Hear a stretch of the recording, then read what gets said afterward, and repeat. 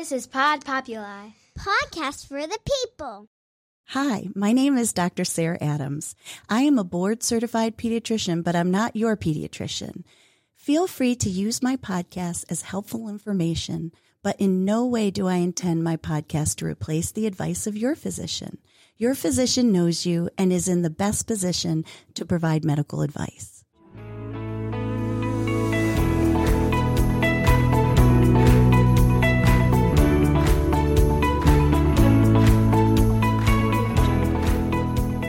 Hello, and welcome to Growing Up with Dr. Sarah. And welcome to 2023. I can't even believe that we're almost halfway through January, but it's exciting. Always a new year just brings newness to everything. New life, new ideas, new visions. And it's kind of a crazy time right now because we're dealing with what many people are calling a tridemic when it comes to the viruses and healthcare in general.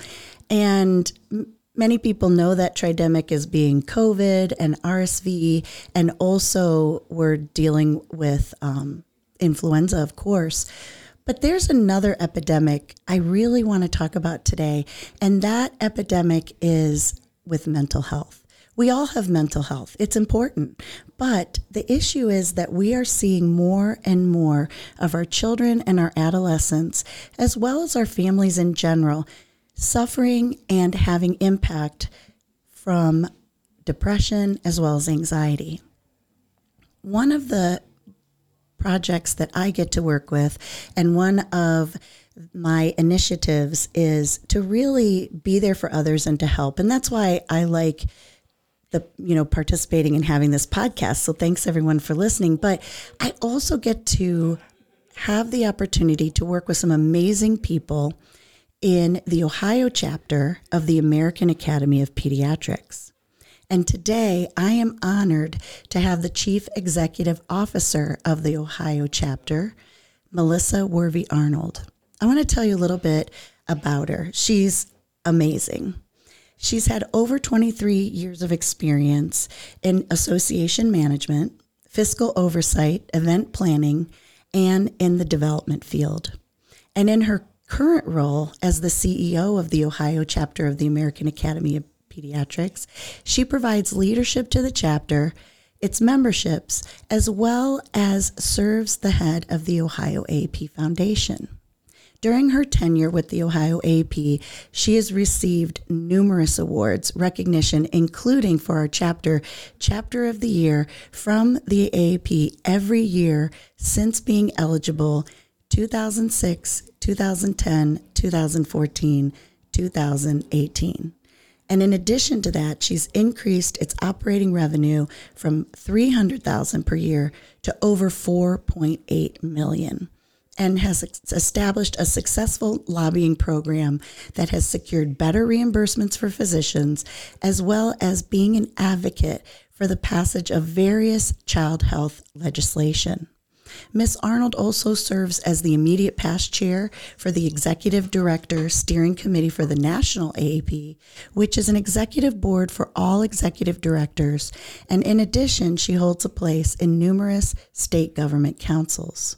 Prior to her position, she served in development, fundraising, communication roles in various membership organizations and nonprofit organizations, and she worked in D.C. doing some press secretary work on Capitol Hill, as well as developed events and fundraising.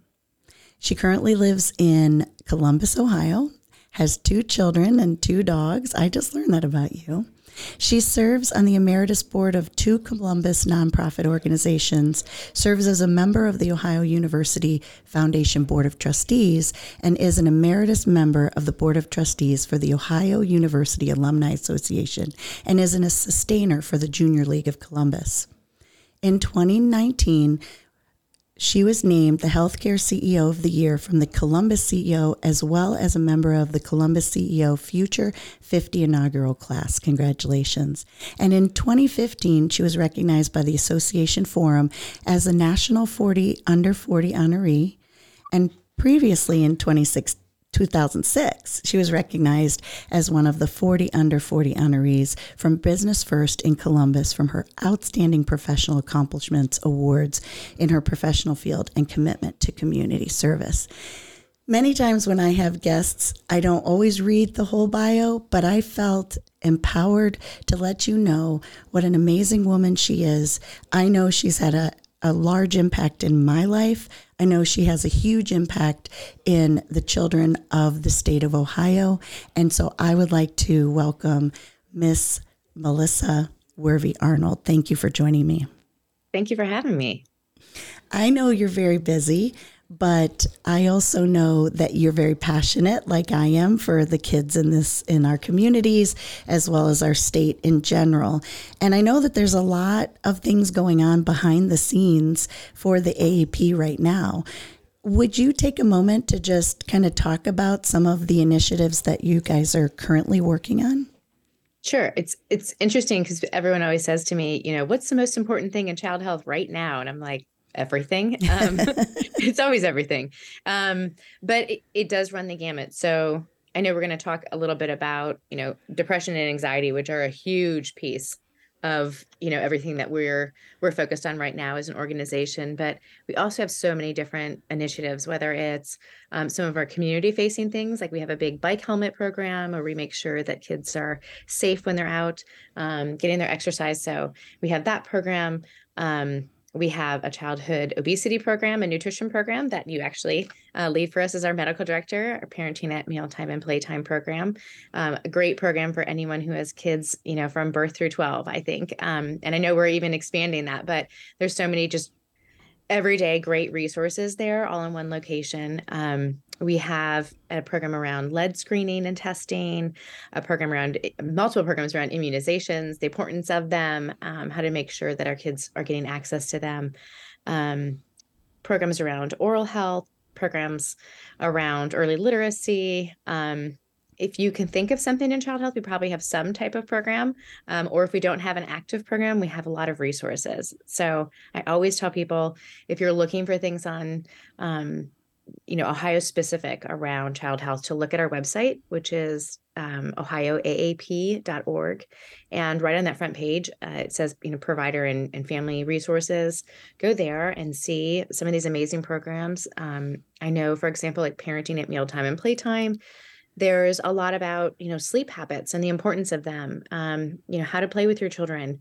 When people are struggling about what should I feed my child, or they're a picky eater, looking there and trying to find some of those resources. So there's so much guidance out there, as well as materials for providers themselves. So if you're a healthcare provider, there's also a plethora of information about, about working with patients and families, but they also have continuing medical education. So it really helps them, be trained better in their field and have these resources for patients and families that they don't have to create themselves. So my kids are 18 and almost 17. And I remember when they were little, I hadn't quite started here at the academy. I've been here for 17 years.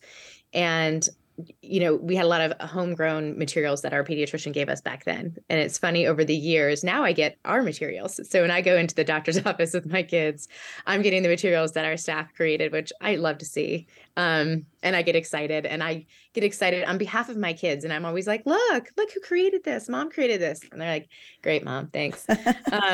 So they're not as excited as me, but people used to not have that many resources, or they were searching on the internet for them. And now we have so many in one location, which I just think is tremendous.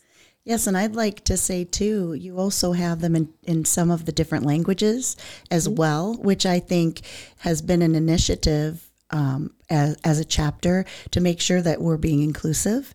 And that's very important. I will say, I have participated where I've been on the end where I've handed out these helmets, going back to the helmets, and wow, the look on their faces, and it's like Christmas. I felt like, gosh, it just has that really great warm feeling for Christmas.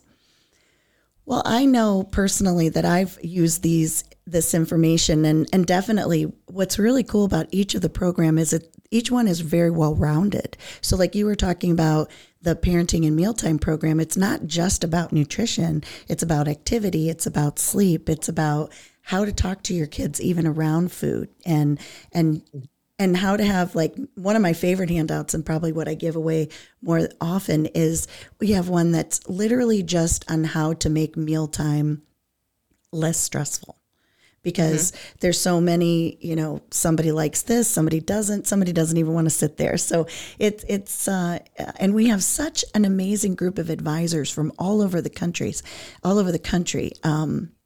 but mostly in Ohio, but we've kind of stretched out in the district, and as well had support from the national AAP as well. Well, as I mentioned, depression and anxiety is something that we as a chapter, and you as a chapter, identified as something we really needed to work and help, not the providers, anyone that works with children. And this isn't something that the chapter, correct me if I'm wrong, started just since 2020. I mean, this has been an initiative for quite some time. And one of the programs that I'd love for you to explain is the Store It Safe, and just kind of the background and what, this initiative has now come to even, larger and has continued to grow. Sure. I think, some of the evolution probably comes with my background as well. So like I said, when I started, I had my son, I was pregnant with my daughter. And so we focused a lot as an organization on, younger kids. I mean, we just did in general, but it was sort of nice for me because as my kids were growing, what we were working on had a real impact on, my personal life, and it made me think always. So we started, actually, when you think about behavioral health, with what we called the Cadillac program, and it was a concerned about development program, and it was looking at developmental screens in young kids. So what we knew from the literature was that there's all these kids out there that had some type of developmental delay. And I believe the number right now is 1 in 8 have some type of developmental delay. And pediatricians and family physicians thought, they were doing a pretty good job of capturing that data, but and figuring it out. But what we learned was they weren't. So they were missing it almost half the time. So, their evidence-based screens came forward, and the chapter sought some money at the State House and secured a pretty large program to go out and spread developmental screening across the state of Ohio. And, when we were working on that program, we started then thinking, what's the next step in this? So we are identifying these problems, but now what? And from that, we had a program that grew out of that called Building Mental Wellness. Again, though, still really focused on the younger kids in the beginning. So we talked about things like ADHD and autism and other, developmental delays too. Then we also kind of branched out, and then it became, well, what about, some of these older kids and some of the anxiety and depression? And, that's where the Building Mental Wellness component came in. So we started looking at that probably about in 2012, 2013, 2014.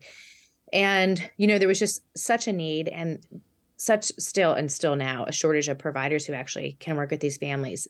But one thing that we felt as an academy was we needed to get in there and do the preventative component, which was early identification and helping families, with early identification. So we were identifying it. And then we really struggled with where to refer these children and families to, because the wait times were pretty long back then. They're still pretty long now. Yes. But we knew that at least if we could identify early and start to, start the process, it would be better. And then even thinking about, educating our members on how to treat some of this in their primary care office, whether that's medication management or just, simple tips and tools that they could, and strategies families could use. So we started that program a while ago. The state funding went away, which happens all the time. And we were sort of regrouping and kind of trying to figure it out. And at that time, other things started developing. And one of the big focuses of the academy at a local level became injury prevention. Mm-hmm. So we have 2 passionate physicians, Dr. Sarah Denny and Dr. Mike Gittleman, who lead all of our injury prevention efforts. And they came to me one day after a big conference that we were at, and said, we're really concerned about firearms and what can we do in the area of firearm prevention. Firearm prevention is not an easy topic always to talk about. And it's always been somewhat of a contentious topic. And, they said, why is it contentious? There are firearms in homes. We know this. We just need to talk about, what's the common ground here? Can't the common ground be store your firearms safely if you have one in your home? And seemed simple to me. And, it was a great concept. We actually went out and built a relationship with the Buckeye Firearms Association, which is, a pro-Second Amendment organization in Ohio, the largest, I believe, in Ohio. And they said, we absolutely agree as firearm owners, we don't want kids harmed. And we were really focused at that time on unintentional injuries. So really looking at these young kids and the stories in the headlines constantly about, a 2 or 3 year old accidentally finding a firearm and harming themselves or someone else in the household. That was our focus for the first couple of years. And we started rolling the program out. And as we did that, this is, prior to COVID, so 2018, 2019, we're really getting started, really ramping things up. And people came to us and said, well, what about intentional injury with firearms? And what about teen suicide? And what about the growing number of our patients who are suffering from mental health issues? And, we looked at the program, we said, you're right. So the program really became a much broader program as we looked at, intentional injuries. And what we always say is, it's an irreversible action. How do we stop the trend of irreversible actions? And that is, what teen suicide is for us. So, well, it started off as firearms. That's where the name is still Store It Safe. It has really morphed into a much bigger program. And we don't just talk about firearms. We talk about all lethal means. So if you have medications, store them safely. A lot of kids nowadays are on some type of medication. Those can be, lethal to these patients. So making sure that they're stored safely, or parents can be on medications. So, they should be locked away as well. And really just talking about the basic principle of, again, preventative medicine around suicide, which is, barrier methods, storing things safely, early identification, screening. So implementing things like depression screening into primary care and suicide screening into primary care. So we were, building this program, getting a lot of steam and momentum. COVID hit. A lot of our effort then, of course, shifted to just, everything that was going on during that time, whether it's the debate around masks, debate around vaccine. How do we keep kids engaged? How do we, keep them safe? How do we keep them out of the hospitals? Kids weren't in the hospitals as much as we were seeing older population, but they still were there. They were definitely spreaders and carriers too. So looking at all those issues, and we're really consumed by that. And at that same time, many of our members, especially our board members, said, what's really concerning is the mental health of these kids. Mm-hmm. They're shuttered away. They're not interacting with other kids. They are a little bit on social media platforms, which can be good or bad. But then we were seeing more spikes in bullying and, other harmful pieces of social media. So on one hand, it was keeping them connected. On the other hand, it was hurting them. So, we were struggling with, how do we look at this from a resiliency standpoint? And, when COVID ends, how do we get back from this? And then our teen suicide rates just skyrocketed. And the focus of the program then has been much more now on mental health in general. So how do we reach out to patients and families? How do we talk to them early? And then when they are struggling, what are the resources we can provide them in a quick fashion? Has been amazing to see. I mean, we are fortunate in the state of Ohio to have so many children's hospitals. They all have some type of mental health, larger mental health program. And many of them are building new facilities. I know two of the big hospitals right now are doing that to expand access for patients and families, which, a lot of times is, people say, oh, well, good, then the problem's solved. We have these places to go, but they don't realize those are really crisis beds. Those are when a child's in crisis. But we really need to focus on, how do we help this generation get back to teaching the basic skills of being resilient through this, knowing that they lost a big part of their childhood. And there's no way that we're getting that back for them. So now it's a focus on other skills. And, it's an all hands on deck effort, whether it's working with primary care physicians and our members, to make sure that they're talking to families. But, I think parents are struggling with this. And we've talked to kids, what do we do for you as children? I mean, we've been talking to teens, we've included them, and we've really made that part of our platform. And it's hard. They don't have a lot of answers. And we probably wouldn't expect them to, but it's difficult. And I was just telling someone the other day, I was watching this TV show. It's called Working Moms. I've never seen it, but it's on Netflix. I'll have to check it out. And it's mostly a comedy. I think a Canadian-based comedy. But these women are out there, and this last season, the main character says, we set out to change the world. We graduated from college, and we were going to change the world, and we were going to do these amazing things. And then we had kids, and then we were trying to figure out how to balance kids and our job. And then we started going through, how do you make that all work? And I started thinking about that. I mean, all of my friends talk about this balance, right? Yes. First of all, I think there is no real balance. I mean, it's one side wins, or the other teeters. side wins. It teeters, right? It's right. It's a teeter-totter. So sometimes one's up and sometimes the other, but 100% across everything is, not usual. And I started thinking about our Store It Safe program and this TV show and kind of that whole concept. And I thought, it's that whole analogy of when you're on an airplane and the oxygen mask drops, you have to put it on yourself first. And one of the areas that we haven't looked at so much yet is, what about the parents of these kids? Right. And what are the resources for them? I mean, I will say, as a parent myself, who's both of my children suffer from depression and anxiety, and have had big struggles with that. It's hard as a mom. And it's hard when you're in a role like this, where everyone says, well, you have access to 2,900 pediatricians. And I'm like, and my members and my leadership are amazing and supportive and wonderful and give me resources. But, when a child comes to you at, 10 o'clock at night and says, I just can't get over, the thought of harming myself and taking my life, and I just can't get past this, all of those resources and, everything go out the window. Yeah. And so you go into crisis mode. But I think when we're not in crisis mode, what are we doing as parents and, working moms and working dads to sort of think about this for ourselves? Are we doing our best job to help these kids if we're still struggling? Right. And I think a lot of us struggled during COVID too, with the isolation, and and then sort of the rebuilding and the life new normal certainly still changed. Right. And the new normal is still different. Yes. Right. Yes. We could say, like, there's a lot of things that we have regained, but it's not the same.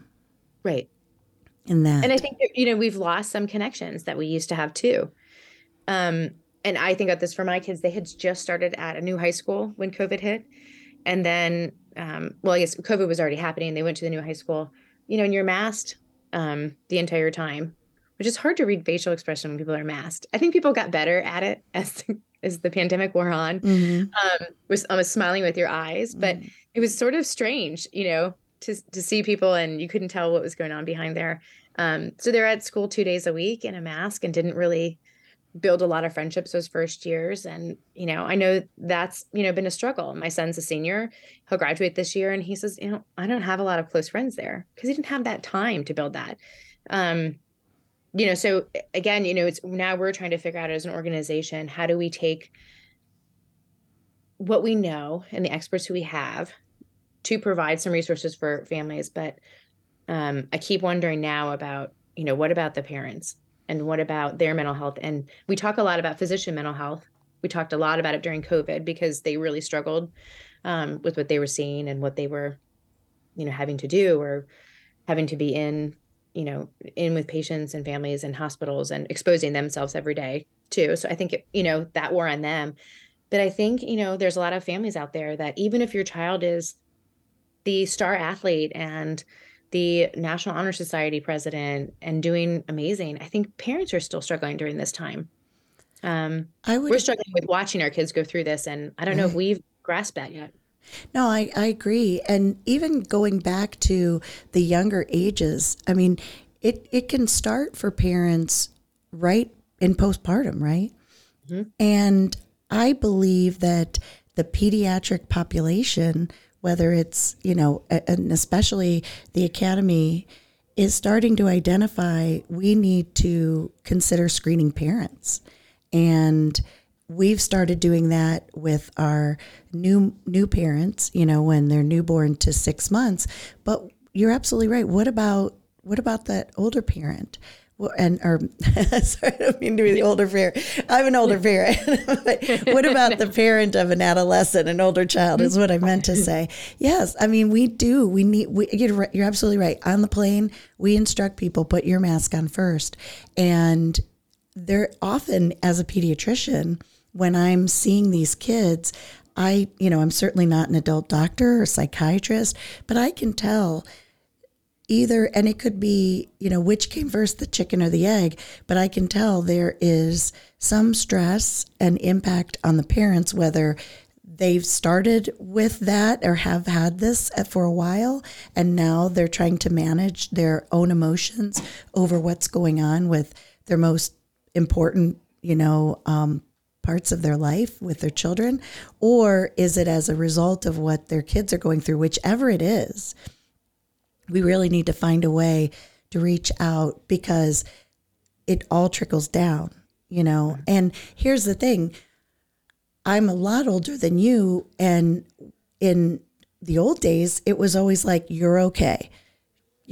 Stand up tall. You'll get through it. Push through, And I'm not saying that those aren't great words of encouragement, but I think it's a time now where we need to identify our feelings, feel our feelings, figure out what to do with it, and then move forward. Because if we're not being effective as a parent, it's going to be really hard. And for ourselves, it's going to be very hard to take care of them.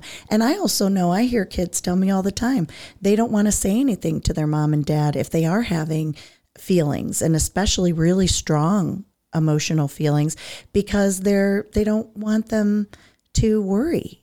And I've heard that before, because they don't want them to get upset. And it's that communication piece. So I really appreciate you sharing that story about your son, because what's really important there is that he reached out to you and you were there for him. And that is such a big component. And there's some families, unfortunately, that don't have that relationship, or even if they have a strong relationship, the child is either afraid to say something, or the parent is in denial and just, I've never seen a parent who just brushed it off, but I have seen parents kind of look at me and go, I don't know how serious to make this, Right. Well, and I think that's, it's funny, when my kids were little, everyone talked about, the terrible twos and toddlers.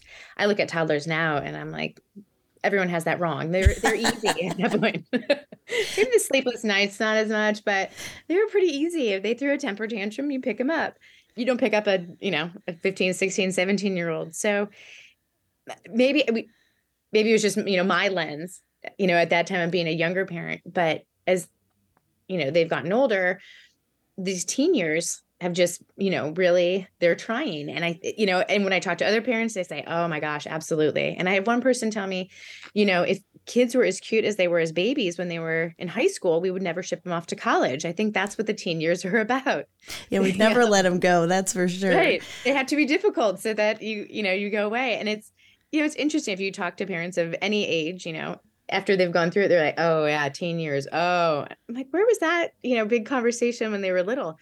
It's just sort of survival of the fittest, I think, as they grow, right? So in that moment, that's the hardest thing. But we have done so much as a chapter around teens in general over the past few years. Like I said, we've done it with teens too. So we've always made sure they were a part of it. We talk about vaping, we talk about drug use, we talk about sex and contraception, and we've made sure kids are a part of all of that, or adolescents and teens. And I think people have always said this is a difficult age group. I just think it's, COVID has really exacerbated it more than anything, if not, COVID, but before that, social media. And we've seen the pros and cons of social media. And I know my daughter, who, like I said, she's 16, she turned 17 in a couple months, just did they had to do an English project on the movie, The Social Dilemma. And it was eye-opening to me. And I was like, wow, this is really interesting. They talk about, algorithms, and they talk about the like button on Facebook and how that was actually really damaging, because kids then would be upset if they didn't get a like. Same with, or now it's Instagram with hearts and things, it's that whole concept Yes. of I'm looking for approval. I'm sending something out there and I want approval. And if I don't get it, it's very depressing for me. Um, and I was saying that, but then, she's sitting next to me on the couch watching it, and she said, oh, I don't think so much this is true. And I said, really, when do you ever put that phone down? Because they talk about, your addiction to your phone. Right. I'm not putting my phone down. And she won't put her phone down. I mean, that thing is with her everywhere. And it's funny, so they don't even see maybe some of the harmful effects that were clearly outlined for her, to kind of think about. Maybe some pieces she thought about in the end, but it's kind of like all of these things are coming together. So we talk about the trifecta around RSV and COVID and flu, from an infectious disease standpoint, but sort of mental health, it's, COVID, it's social media.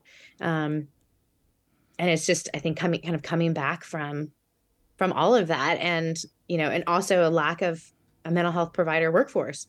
Right. We just don't have the workforce for this. And maybe we need to be doing much more mental health, from a preventative standpoint. So I know, we've talked a little bit about my son. He struggled for years with, severe depression, was at Nationwide Children's for a week for crisis stabilization, and then actually made the decision on his own. He's 18, to go to a bigger treatment facility for a month and just sort of take a break from everything and think about things and try to heal himself. And he came out, really thoughtful about things. And it's harder when he's back. When you're there, it's very isolating, or was very isolating. There's no social media, there's no phones. There is a 5-minute call with mom and dad once a week. And it's all done intentionally. There's letters. It's interesting. I haven't read You letters. have to write letters. Yeah. We wrote letters every day. It was kind of like when he's at camp in the summer, he's a little kid, write him letters. So, there's lots of letters and things like that. But, and, they're trying to process things. And so he came out and he had to do, speaking of English papers, he had to do an English paper. And he chose teen suicide because it was supposed to be something that was personal to you to do research on. And you make recommendations. And he said, why isn't there more done earlier? Oh. So if there aren't enough mental health providers for a child to see a one-on-one professional, why isn't there that in school, in elementary school? He said, we would have some small groups. And he suffered some trauma early on in a preschool environment, which caused some of his issues and long-term, depression issues. And so not every child goes through that. And he recognizes that and says, maybe everyone doesn't need the level of intense treatment I've always needed, but many people just need something. And, couldn't that be a class? He said, I have to take a foreign language, and I have to take government, and I have to take economics, and I have to take, so many English and science. Why isn't that a class more than just a little session they do, in the 3rd or 4th grade for, health class maybe did it probably for a month. Why isn't that an integrated part of their curriculum? To kind of focus on that. And he said, one of the most valuable things for him being at a more intensive treatment facility was the group therapy. So sitting around with people who were going through similar things. And he said, on so many levels, we were so different because they were from all over the country too. And he said, but then on some levels, like you get down to the core of it, it was the same. They all struggled with feelings of isolation, social isolation. They all struggled with feelings of inadequacy, wanting to do better, wanting to do more. I mean, I definitely think you talk about kids who don't share with their parents. I think so many of them don't share with their parents because they don't want to be less than. They always want to be the best. That's what we push. And I know some people will say, everyone gets a trophy for everything. I think there's some of that, but I think a lot of people who are overachievers ourselves, we push our kids that way too, and they see that and they don't want to fail. And fear of failure drives that anxiety, and then that anxiety drives that depression when you can't overcome it. So I thought that was interesting. I thought that was an interesting solution to, what can go on in schools where why, do they sit through homeroom and have to listen to a 10-minute, I guess, this is I shouldn't say it this way because it's important too, but they listen to like a 10-minute news reel, right, about what's going on in the world, which I think is good for them to do. But, it's also anxiety provoking. I don't know about you, but sometimes I can't watch the news for that reason. But sorry, I didn't mean to divert. No, that's true. But it's true. There's war over in Russia and right. Yeah. But he said, why couldn't there be a 10-minute group where you just kind of come together and help some of these kids bond together and form some of these relationships in a natural way where they're already together. I think if your child's in a sport program, they sort of do some of that already. Right. It's like camaraderie. Right. That camaraderie. And, my son didn't have that, especially with COVID. He did it before COVID and then not during and after. So he lost that. He lost that group connection. And I think, that's so key. I think that was, to me, that's the most damaging part of COVID. What we're coming back from is that isolation. It was the lack of building relationships. I even say it professionally. It's, I'm used to going to so many in-person meetings and building really good relationships with a lot of our partners. And it's hard to do it on a Zoom with 20 people. So we started doing more individual Zooms and getting to know each other, that way. But people are getting back out and kind of reaching out. And I think it's a really good thing. It's a good thing for my mental health. I'm sure it's good for others too, but I would agree. What's interesting is when you think about the developing mind of an adolescent and what they need to go through during those really formative years, they didn't have that. And we forget, yes, it is important to learn math and science and all of those things, but that connection, I think you mentioned connection and that socialization, and that's part of their growth and development. And that was a big chunk of their life that was really, unfortunately, taken away from them. And I love your son's idea about why aren't we doing this earlier?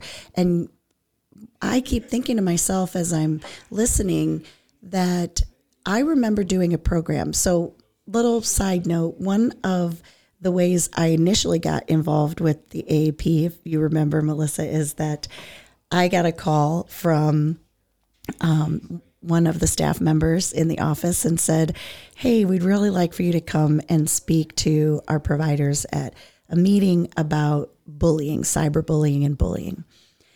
And I was very passionate about it. And that was right about the time. So my sons were young enough that was right about the time that Facebook was really taking off, Snap, all those kind of different things. And I really, in our community, wanted to empower parents, educate them, like how to make their own profile, how to follow, how to do the privacy. And we have a lot more information now, but back then we really didn't.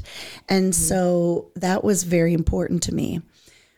One of the projects that we also did was that we went through this program where we taught the the high school students. And this was part of like a service learning project that they did through school. And then they went to 4th and 5th graders and they kind of did like a nice little workshop about bullying. And it was so well received by these kids because it wasn't just another older adult person talking to them about it. It was interactive. It was fun. These were, teenagers, and these kids were like, but what the roadblock that I ran into with that program, because you would think like everybody, have them come in. I want them in my classroom, is there's so much that these educators now have to do in regards to curriculum that herein is the problem. But it's, I think finding some strategies about filling that in, even if kids get to stretch for 10 minutes or do yoga or whatever it is, to find strategies, not only to, for resiliency, but also coping mechanisms and really teaching these kids and parents.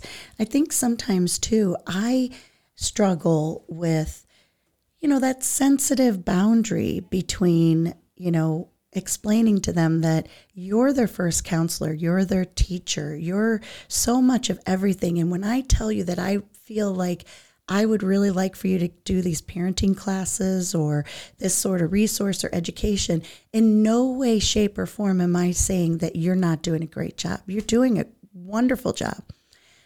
but they're going to spend this much time with a counselor or therapist or psychiatrist, and they're going to spend a lot more time with you, and that's where teaching the parents and helping them know, what can I say? And I find myself doing that all the time. Just recently, my son called and he was upset about something, and I felt bad. I felt really bad for him, and I totally legitimized the fact that he, needed to, get this off his chest and talk about it. And I was listening, but my response to him, and I remember thinking back, I'm like, Sarah, you know better, was, you're going to be okay. I wish every time someone told me you're going to be okay, if I was like, okay, all right, good, I'm going to be okay. Like, that would be great. But I realized, okay, yes, it's true. He'll probably be just fine, in the long run, and everything will work out. But it wasn't helpful. And so we need to figure out strategies that are helpful and the right language, the right, teaching tone. And even with our pediatricians, even with our healthcare and our government, we talk about that too. So getting back to Storage Safe real quick, and I know, Melissa, you and I could talk all day long because we're both very passionate about this, and we've had, our own personal stories around it. But also, did you find roadblocks at all in regards to Storage Safe? You mentioned in a community level, you had some support, but did you find people were, feeling like you were taking sides, so to speak, in regards to the Storage Safe program? We did. So initially, when we came out of the gate and said who we were partnering with, there was some backlash from some of our own members and some leadership. And, the American National Association, so the American Academy of Pediatrics, is a different, or we're a linked organization, but we're separate too. So they can have their own policies, then we can have our own. Their policy has always been the safest home is a home without a firearm. And we recognize that. And it's not that, we want to compete or conflict with their policy, but that's not reality in the state of Ohio. We know it's 50 to 60%, of Ohio homeowners have guns. So to turn a blind eye and just say, well, that's what it should be. Right. It reminded me of, when my kids were little, and I think the rule is still the same, but it was, no screen time until age of 2. And I was like, come on, like, I need a little help here. And Baby Einstein and the Wiggles were really helpful for me during those years. So, the guidance, and okay, that might be best practice, or maybe that's the safest, but that's not reality. So, I think it was innovative for us to then actually partner with them and say, what's our common ground? Because the other thing is, when you're having a conversation like that, and I'll link this for the firearms to mental health, but when you're having a conversation with a family that has a firearm, if you are judgmental in the discussion and lead it with, your home should not have a gun, it's done. The conversation's over. The advice is done. They're not listening. They're done. If instead it's, you treat firearms or medications, any lethal means, just the same you would treat seatbelts, for example, another injury prevention topic that is discussed. It's just a natural question. Do you have a fire? If you have a firearm in the home, you need to store it safely. Oh, okay. Also, by the way, that program comes with storage boxes that you can safely store a firearm. Or if you don't have a firearm, you can store medications in it. Would you like one of those boxes today? And that's part of what the program provides as well. And so, we did get a little pushback in the beginning on that. People were not so happy with how we were going about it, but I think now have come to recognize why we did it and appreciate it. And again, we started it with young kids. So once we moved to older kids, there seemed to be less focus on that. People were more accepting that we were talking about lethal means in general, but that's always a touchy and political subject. So sometimes when we're in conversations, we say lethal means, and we talk a lot more about medications and firearms, because firearms can be a trigger when you talk about them. People automatically make the assumption we're saying they're bad. We're not saying they're bad. We're just saying they need to be stored safely, like medications. My children are on depression medications. I think they're life-saving for them. They could also cost them their life if they took too many of them. So they're locked up. So I think that has helped us a little. I think there was some concern when we started about the topic of suicide just isn't a comfortable topic for a lot of people. Right. And, I think the media struggles with things like that. Parents in schools struggle with it when it happens in a community. Do you talk about it, and are there copycats, and does it encourage other kids to kind of think about it? Right. And that's always been a struggle. So they try not to glamorize it or glorify that happened. The movie or the TV show 13 Reasons Why I that came out on watched that. Netflix. Yeah, and I watched it, and I know a lot of advocates said, oh my gosh, this is making kids think if people pick on them, that's something they could do, and this would be like their ultimate revenge. I'm not sure if that ever came to fruition. I knew there was warnings about it, and I think they did a pretty good job of then talking about suicide. I think it was eye-opening for families. And so it's just a difficult topic, but people, I think, are putting their head in the sand if they think kids aren't hearing about this. So maybe 15 to 20 years ago, if you kept it out of the papers and the school kind of kept it quiet, you didn't think about teen suicide. It is now all over social media. When it happens, friends share and classmates share and families share. And I think the good part of that sharing is you see that suicide isn't isolated, and mental health disorders aren't isolated to one type of the population. It crosses over every socioeconomic class. It crosses over overachiever and underachievers. It's, kids who are athletes, kids who are not athletes, kids who are involved with things, kids who are not. And, one of the things that I remember all the time when we talk about it is the impulsivity of teenagers, and why this program is so different from adult suicide, because teenagers, that impulsivity can lead to so many bad decisions so quickly, where adults think things through a little bit more, and teens their brains aren't there yet. No. They just haven't developed there. But if we don't talk about it with families, and we don't make sure parents know the risks, I think we're just putting our head in the sand, because these kids know about it. They're more versed in it. And if we act like it's not happening, or fail to recognize that it's happening, we're just not, we're not going back to the core principles of pediatrics, which is, prevention. So to prevent this, we do need to start thinking about it early. I remember. I'm grateful in my life that my son did come forward and say, this is how I'm feeling. I'm so grateful he felt that he could do that, as opposed to do something that would be irreversible.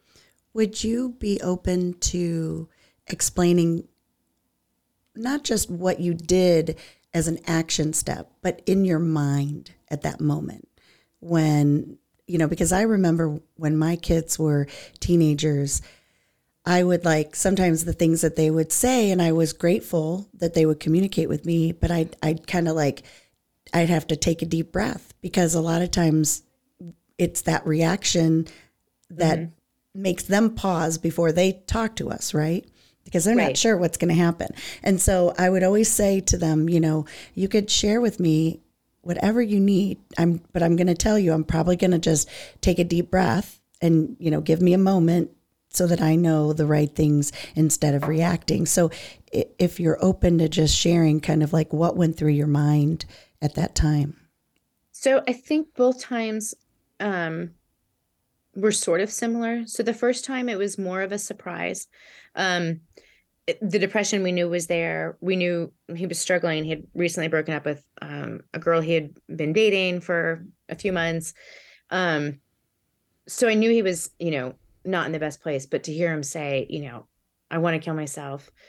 And we said, kind of what you just said, is take a breath and think, okay, do I go all in, or is this normal teen angst of, I want to kill myself, more of a phrase than, what he was actually going through, and talked it through. And he just said, that's the only thought I have in my mind. It's the only thing I can think about for weeks now. It is what I wake up thinking about. It is what I go through all day long. I can't function. I can't study. I can't sleep. I can't pull out of this. I don't know what to do. And I, we said, do you think you'll harm yourself? Is there a plan? And he told us his plan. And that's the stop point for us. That's where this isn't normal teen behavior. This is something bigger. And so that's when the first time he went down, and we talked to his therapist, and he agreed. And so we went down to for a week in crisis stabilization. And I think, it helped. It certainly de-escalated the crisis component, and the therapeutic interventions were helpful. But the challenge is when they come home, it doesn't mean that everything's fine. It doesn't just go back to normal. So he went through a lot more intensive therapy. He went through dialectical behavioral therapy. So 16-week group of that, that unfortunately was done virtually, which I think had some limitations to it. But we went through that, and we went through that as parents with him. Okay. So we both, were on every session with our son, and thought that was, really great and helpful for us too, to learn some of those same skills that he was learning. And had, other therapy, and had a therapist who came to our house and did different things. But as he sort of slipped again, we could see some of the warning signs. You could see that his attention to his academics wasn't as strong. His motivation wasn't as strong. Even simple things like he wasn't really picking up after himself. I mean, he's a teenager. I could go on forever about what a house looks like with teenagers, but Right. simple things, it was just, you could notice he just didn't care as much. So we were getting a little concerned, and there was some mention of it, and it would kind of come and go. And then on his 18th birthday, he said something that he was, starting to feel all this angst. We also thought, that's probably something a lot of kids go through at 18. That's sort of a turning point. He was going out to college next year. What happens when all that happens? It's a lot of change. I remember looking forward to that, but he has a lot of anxieties. Maybe this is more anxious, driven than excitement driven. So there were some warning signs that we were sort of watching. And then he started missing a lot of school because, of his mental health. So just really decompensating in school. Just, I can't be here. I'm just overwhelmed. I'm struggling. His teachers and administrators were amazing in trying to work with us. And then I was actually out of town the day we made the decision this last time. And I got a call from my ex-husband that said, I'm with Connor in the car, and we're going to go down to Nationwide. And I think he needs to go back into crisis stabilization. He is at that point. And then when he got there, he said, I don't want to go there again. Because when you're in a situation like that, you're in a room pretty much by yourself for a week, and you're only seeing therapists, or only adults. And he didn't want that. He wanted something different to help him. So like I said, he went to a more intensive place that does do things like yoga and horse therapy and group, and great. a little bit different. The challenge with that is there's lots of structure and lots of discipline in those settings too. So that was tough at first. But, he said, some of those things, some of those routines were actually helpful. And I've watched as he's been back home again, kind of slipping in some of those. So kind of reminding him, like, some of those routines were really important. Physical activity every day or two is really helpful for your mental health. It's helpful for mom's mental health. I know it's helpful for yours. And it kind of ties back to, we talked about parenting at mealtime and playtime. Yeah. There's sleep routines. And right. So those routines are so helpful. I mean, they're helpful as adults, during COVID. I mean, most of my routines went out the window about bedtimes, and my own bedtimes, not my kids, but, just how we did things. And so kind of remembering the importance of that. And, it's kind of helped us keep back on track. But I think, both times it was just, it's this gut feeling that, so I think you can't ignore it. If they say it's there, you can't ignore it and say, oh, this is just teen behavior. Oh, it's just teen angst. Ask questions. And I always, try to ask my kids a lot of questions, and not just, leave it at the surface. I try not to say, how was your day? I try to say things like, tell me one good thing about your day. Right. And if there's no good things about their day over and over again, I know there's a problem. So then I'll start to say, tell me something that bothered you today. And then you might start hearing more. But I find, most kids will be pretty upfront with what they're going through. It's just, I guess my own personal experiences, it's trying to make sure that when it's really bad, I mean, there's been 2 times when he got really bad and no one was there. And one time, he tried to use a belt to harm himself. And when he put it on, like, it wouldn't hold or something. So once he told us that, I think that was the first time we knew that he had done that, but he had done that months before and hadn't said anything. But knowing that there was enough thought and intent, I feel like we were lucky that, in those moments he wasn't able to find something that he could have impulsively done it. So it's sort of like, if you can get past the impulse and then have a conversation, there's a willingness to want help and get help. But with that impulsivity, and both my kids have ADHD, so I know that also comes with the territory of ADHD, but, really being mindful. That's why I think store it safe is so important when people, I don't have firearms in my home, but I have lots of friends who do, and they, talk about it, and they actually store them safely too. But I've said, I have medications. I'm very careful about that. But sometimes it's, you can't be careful enough, and there's lots of ways that someone can harm themselves. It's just, are we listening? Are we being open? And then really pushing when they say something. I think that's both times we really had to push and make sure we were really in a different position. It wasn't just, like I had a bad day and I have to, eat it. Like for me, it'd be, eat some pizza and some ice cream and go to bed early and watch some terrible shows and hide under the covers. Yeah. And just calm down and, feel terrible and then move on the next day. It's a little different. And like I said, with teens though, I think it is different. It's not weeks long, like you'd see an adult, but you can see the highs and lows. And when you see those lows, just being mindful of them and asking questions. And I think the best thing to do is to keep an open conversation with kids about it and not hide it. Like it's not a taboo. It does happen. Depression does happen, impulsivity happens and suicide happens. And,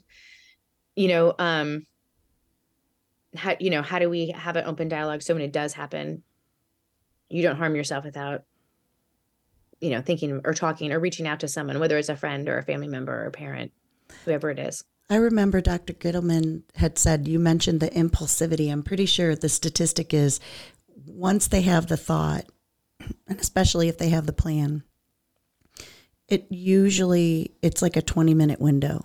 Mm-hmm. And so that, being aware of that, I think is important. And I want to reiterate what you have said about this. And that is, you are asking him open-ended questions. You ask your kids open-ended questions, because if you ask yes or no, you're going to get yes or no answers. And so it's so important or you want to fix it right away, and sometimes you just need to listen. And so I want to encourage parents, when you hear your child saying something and it's uncomfortable when they do, it's uncomfortable for them, it's uncomfortable for us. Take a deep breath and, like Melissa said, ask more questions. And a simple question can be, tell me more about that, or tell me all about that. And then resist the urge to interrupt and just listen, because they need you to do that at that time. And I think not only listen, but I think, especially all generations, I think, besides this one, it's that whole pick yourself up with your bootstraps and you'll be fine. We all have the natural instinct to go, oh, you'll be fine. You don't even know, oh, you broke up with, a girlfriend or a boyfriend. Oh, there'll be 20 of those, before you find the right one. It's a natural thing for us to do. And it's how we all grew up.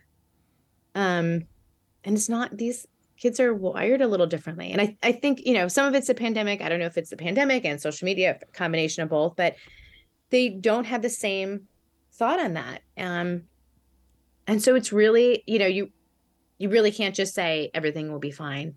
And, a lot of times I'll say, what can I do? What are some things we can do to help? Right. Whether it's a therapist or a physician or a friend. Sometimes with my son, I'll say, let's go for a drive. We'll go drive somewhere and go somewhere different. We'll take the dogs for a walk. What can we do to get out of whatever mindset we're in? But, listening and being careful not to sort of be dismissive. Right. That's probably one of the most important things, because then they're not going to come back. Because we talked about that teeter-totter. This is something that it's a journey. It's not a one and done type of concern.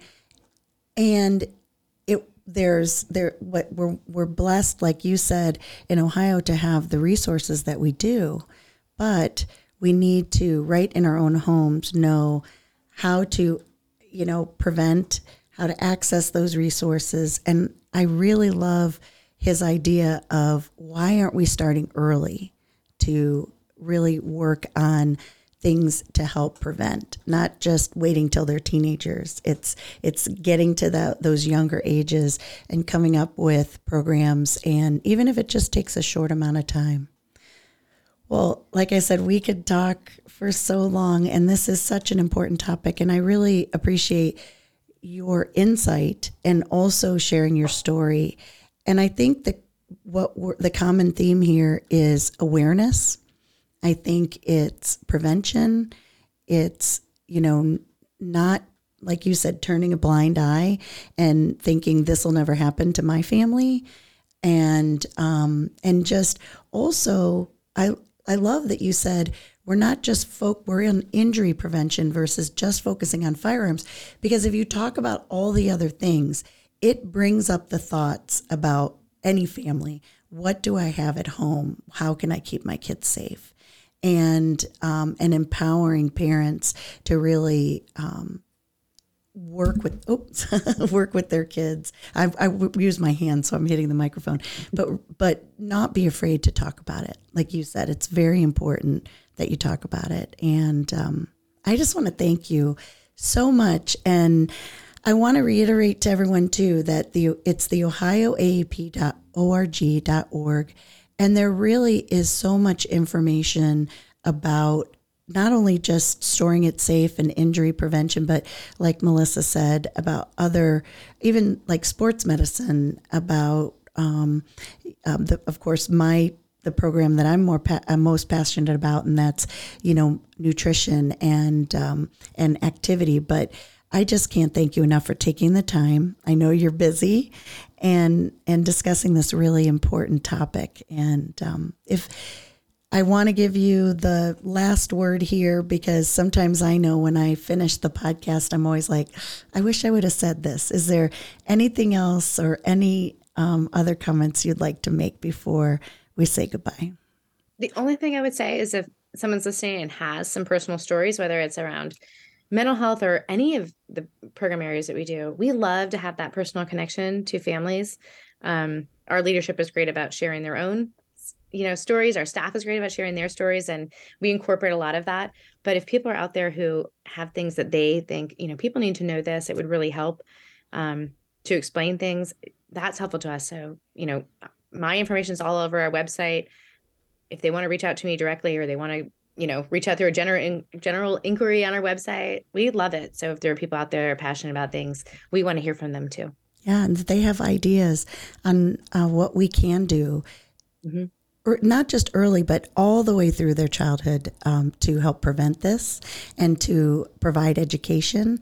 I think we would love to hear it. And also on my website, growingupwithdrsarah.com, there is an area where you can ask questions. So I'm also a way that I can connect you through the chapter as well. Well, thank you. I'm so happy to hear that your family, your son, your daughter, they're putting in the work, they're doing better, and what an amazing advocate you are for not just, most importantly, yourself and your children, but also for the children and the providers in the state of Ohio. Thank you so much, Melissa, for joining me. Thank you. And I just want to encourage everybody to follow me and, on wherever you listen to your shows. And it's so important that you know that we're growing up together.